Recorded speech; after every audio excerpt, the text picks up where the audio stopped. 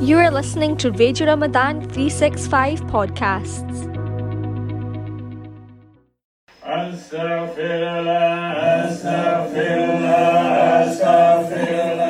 Assalamu alaikum. Welcome back to Millennium Discourses with Sajjad Ayyub and Sheikh Ibrahim Skatema.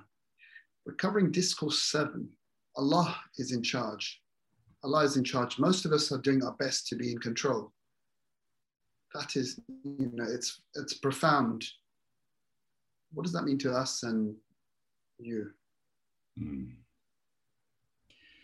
If you truly knew that all outcomes of your life are they're a foregone conclusion, it might change quite dramatically how you experience what you do at any given point in time.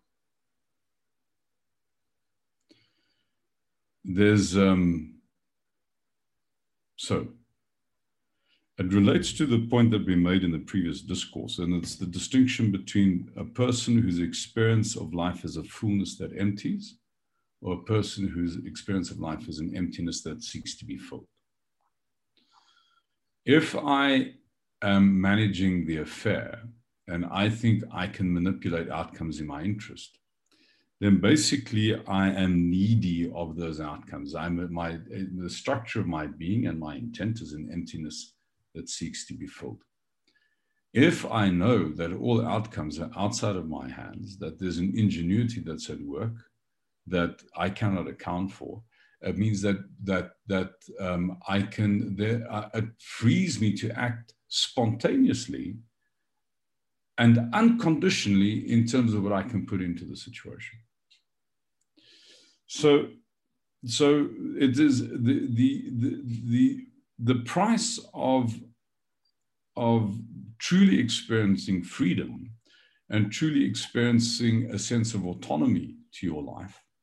It's paradoxical, is to forego the illusion that you can actually act in your own interests and produce outcomes. That Allah is in charge. That there's a boss to this entire affair, and the boss isn't you. That it's the point we made before about the archer. The archer's role in the entire drama is to draw the bow. Allah flies the arrow. So it is, that really isn't up to you. And it's a piece of almost emotional hygiene to bear this truth in mind, particularly when things aren't going your way. When your sense is that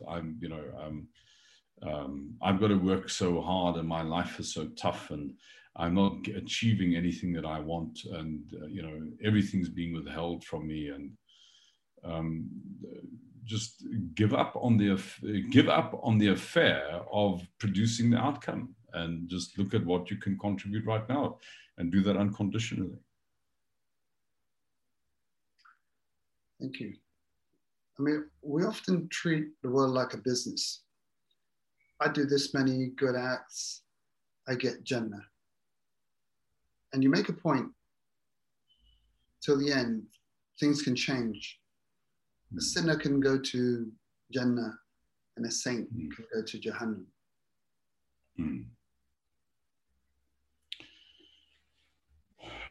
Sajjad Sahab,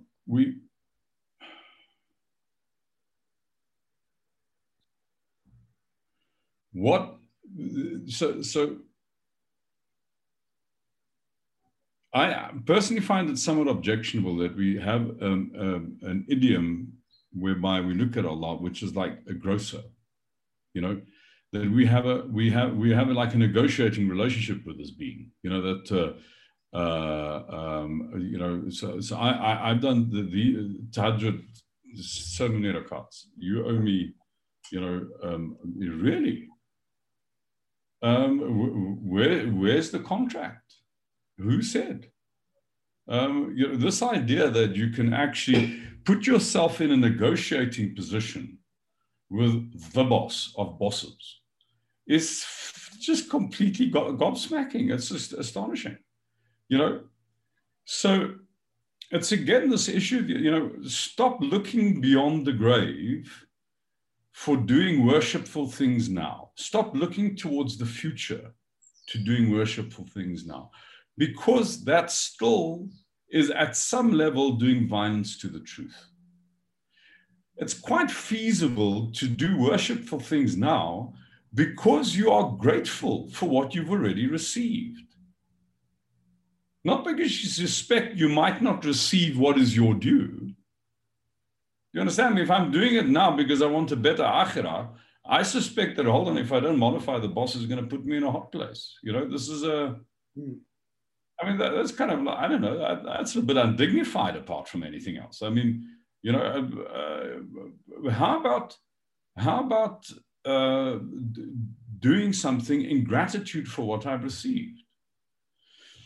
You see, I mean, I firmly believe that Allah gives us our relationship with other people as a metaphorical terrain for us to explore our relationship with Him. So let's look at the issue of reward, because that's what this is looking at. You know, what am I going to get in akhirah? The issue of reward.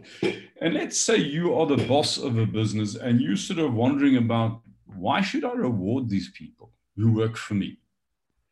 So one of your advisors, he's probably your HR advisor, comes to you and says, listen, you must reward these people because it will motivate them. The guy who's the operational head of that part of the business comes to you and says, no, man, that's not why you reward people. You must reward people in gratitude for what they've done. Which would you experience as the more authentic experience of reward? The one where if you were the employee, the boss is either rewarding you in gratitude for what you've done, or the boss is rewarding you in order to motivate you. Well, I can tell you the first one, if I was the subordinate, the first one I'd experience is authentic, and the second one I'd experience is manipulating. You know, it's then part of a manipulating dance. Now, and it's because they look in different directions. When I am grateful for when the boss expresses gratitude for what you've done, I'm not trying to behold a carrot in front of you. I'm not saying do more. I'm saying gratitude doesn't say give me more. Gratitude says what you've done is fantastic. It's a lot. Motivation says I'm giving you this so that I can get more. It's a manipulative experience.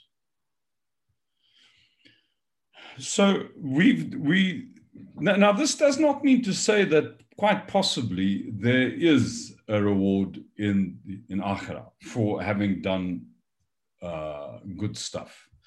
That doesn't mean to say, even as a job, as a boss rather, in a workplace, that if you rewarded people fairly, that it would have a motivating effect. But you don't have to construct the intent around that. So coming back to this issue is, are you so parsimonious with your praise of Him to say, I'll only continue praising you because you're going to give me a place in Jannah? Is that how mean-spirited you are with your Rabb? I mean, honestly, I mean, you know, it's actually quite shameless. It is like the child, or the man comes into the court of the king, and the king showers him with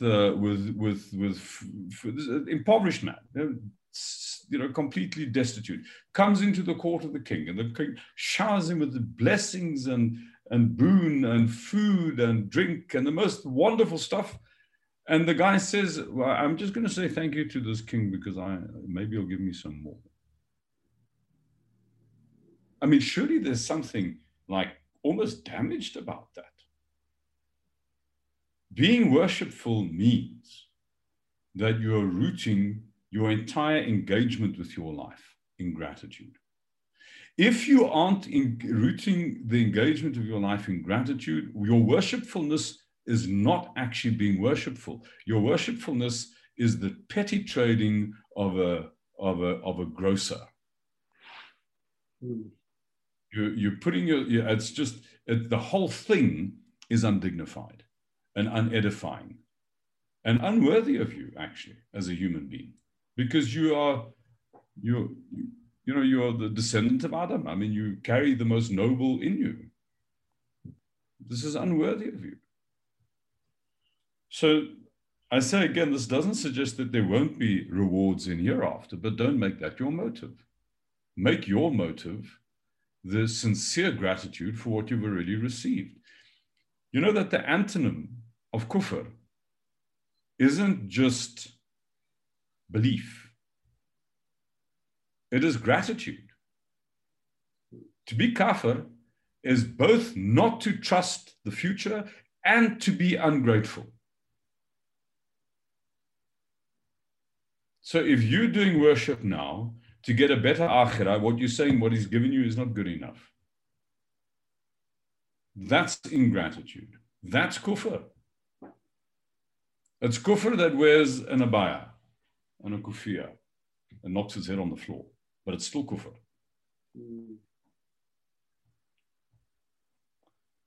So the sinner can be given Jannah and the saint Jahannam. How does that build into what you said? Well, is that possible? Oh yes. I mean, this is from the Sirah. Actually, I mean, the Rasul said this, so this is entirely possible. So,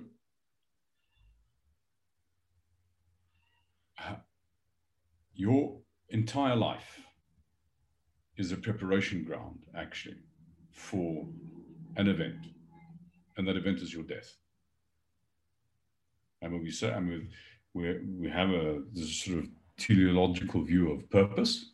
The outcome is the purpose. Well, that means to say your purpose is to die, because your outcome is death. The whole of your life is a practice ground for that moment. That possibility has two possibilities.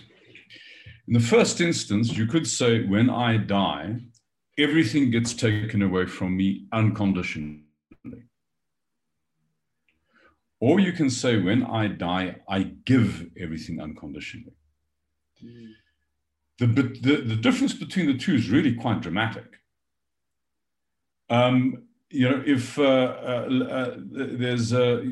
somebody steals, I think we've spoken about this before, if somebody steals £1,000 from you, or you give somebody £1,000, the difference in the two experiences does not sit in the £1,000, it sits in the person who's going through the experience. If you say, well, which of the two experiences would you find pleasing and acceptable? It's certainly not the one where the £1,000 get taken from you. It's the one where you give the £1,000. And we view death from this point of view. In other words, the loss of the £1,000 is like death. In other words, it's absolutely predictable. Which one of the two experiences is horrifying and which is acceptable? Well, the one where it all gets taken away from you, that's horrifying, and the one where you give it all, that's affirmation. It's blessing. So basically, when we die, our capacity to give unconditionally is put under test. Everything that you did prior to this is school. The exam is Malik al-Maut. As he comes creaking through the door and you get a whiff of him, who are you now? Can you give it all? Is it all going to be taken away from you? Now, some people need to do a lot of messing up in order to be able to pass that exam. They need to get to the point where they truly say, I've tried everything to pursue my own interests and it's all failed. Me trying to go for my own interests has been an unspeakable disaster. Ya Rab, take it. I give it unconditionally. So all of the misbehavior over his lifetime was the school that enabled him to, in the last moment, be the one who vindicates the first call. Am I not your Rab? Yes, you are. You've given me wildly in excess of my due. There's none praiseworthy but you. And maybe it takes a life of misdoing to be able to pass that exam. You get another person who had a life worth of good behavior in the spirit of a grocer. He's done all the right things. So he steps into the grave. Hey, boss, you owe me. Look what I've done. Look what I've done. Look what I've done. Look what I've done.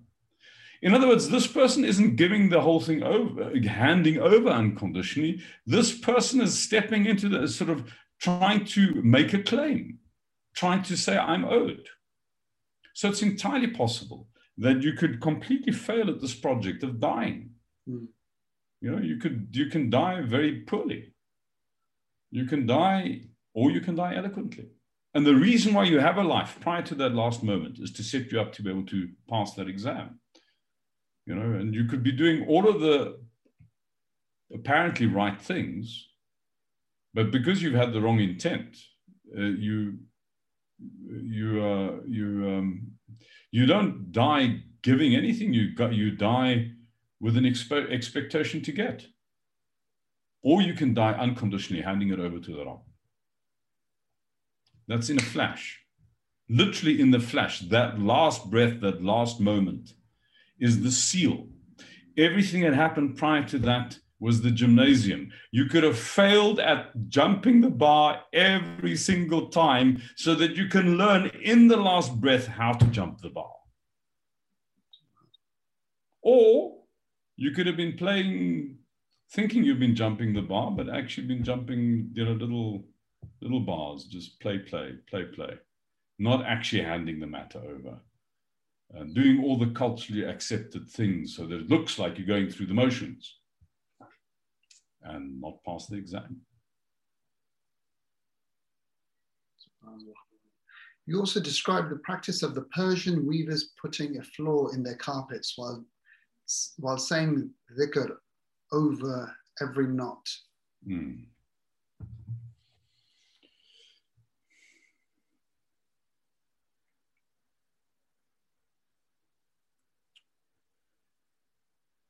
The deliberately putting a flaw is an abnegation of competence. So there's a double abnegation of competence. In putting in the flaw, I remind myself of my own frailty. In pronouncing the dhikr, I remind myself of his genius, his capability. And so that's, in a sense, what makes these carpets so extraordinarily beautiful, because they have within it, there's real soul being breathed into them. You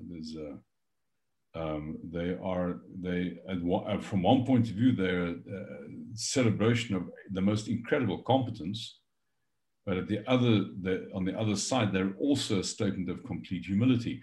And between the two, you actually have the human problem. I mean, the thing that we struggle with, you know, because we can do amazing things as human beings. And how do we create the conditions where our own PR doesn't go to our head? Well, you do what they do. You deliberately mess things up a little bit, you know, and you constantly remind yourself of the fact that it's all from him, and it's all for him, and it's all through him. Thank you for that. In your story, you described of the sparrows of the South African 1 cent. Can you relate to this? So this is a story that came from the Boer War, and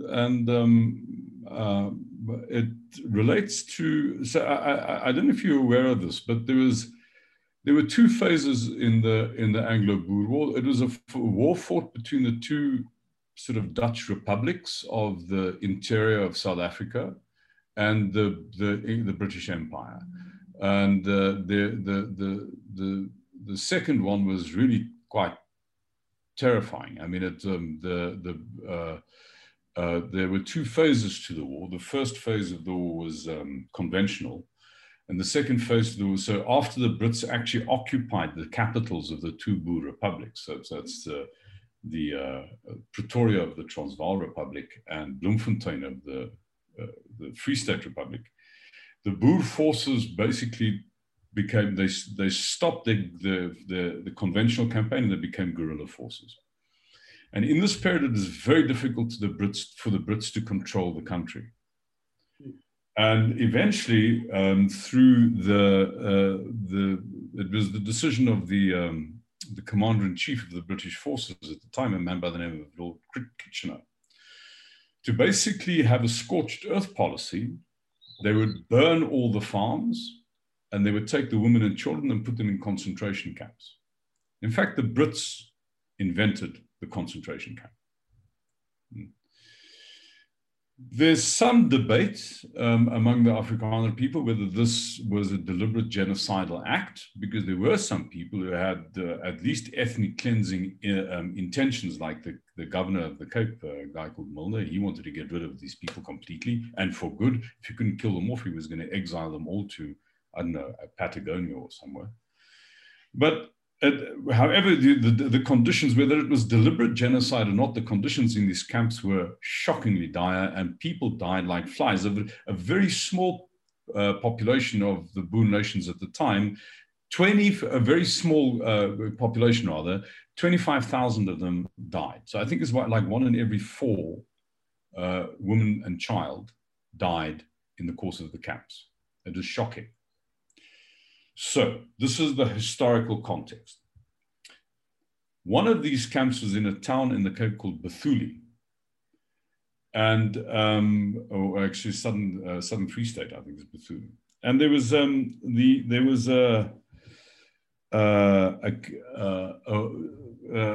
two Boer women were in this camp as internees, and people were dying around them like flies. Their own kinspeople were dying around them like flies. And they prayed, they read, they were Christian people, so they read from the Bible every day. There was like part of their Calvinist kind of ritual. And they read a passage in the Gospels where Jesus says that, there's the sparrow, you can buy 2 sparrows for a farthing in the market. And yet those wild sparrows go home satisfied every night that their Lord looks after them. So it's like that your life works, basically.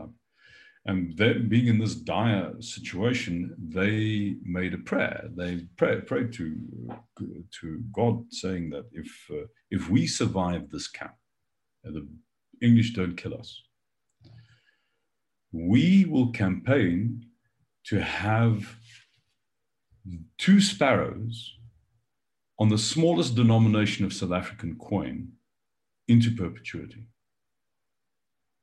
to remind the people about who the provider actually is.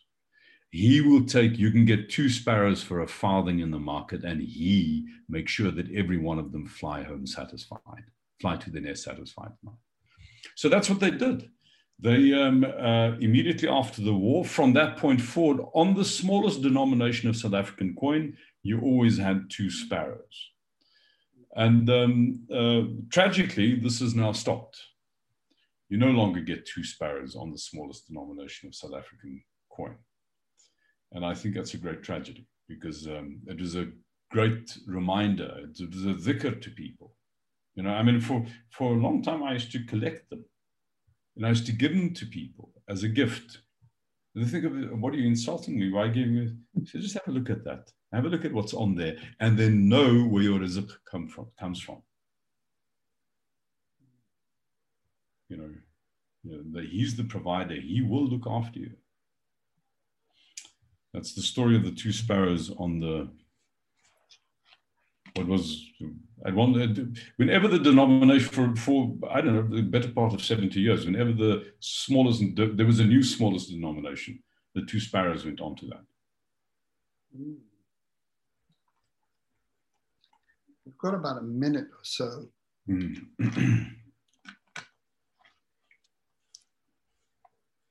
Just thinking, should we go for the next question? Some might listen to what you're saying, that Allah subhanahu wa ta'ala hasn't made this fair world, as you say, despite a life of piety.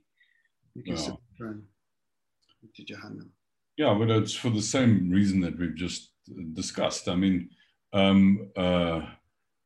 he hasn't made it fair, but we think unfair, I'm being done in. But what about unfair? You're the one who's doing the doing in. Mm. Hey, I mean, there's you know, I arrive at the gates of a city and somebody just puts an absolute king's ransom treasure in my hands for no reason. I was happening to be standing at the gate. I mean, isn't that unfair? I didn't earn it. So he is unfair, but not like we think it's unfair. He's unfair because he's given us in excess of our due, not because he hasn't given us our due. On that note, I want to thank you. Listeners, you are listening to Millennium Discourses. We will be back tomorrow with another topic. We would like to thank Etzko Skatema. Till tomorrow, Allah Hafiz from us all.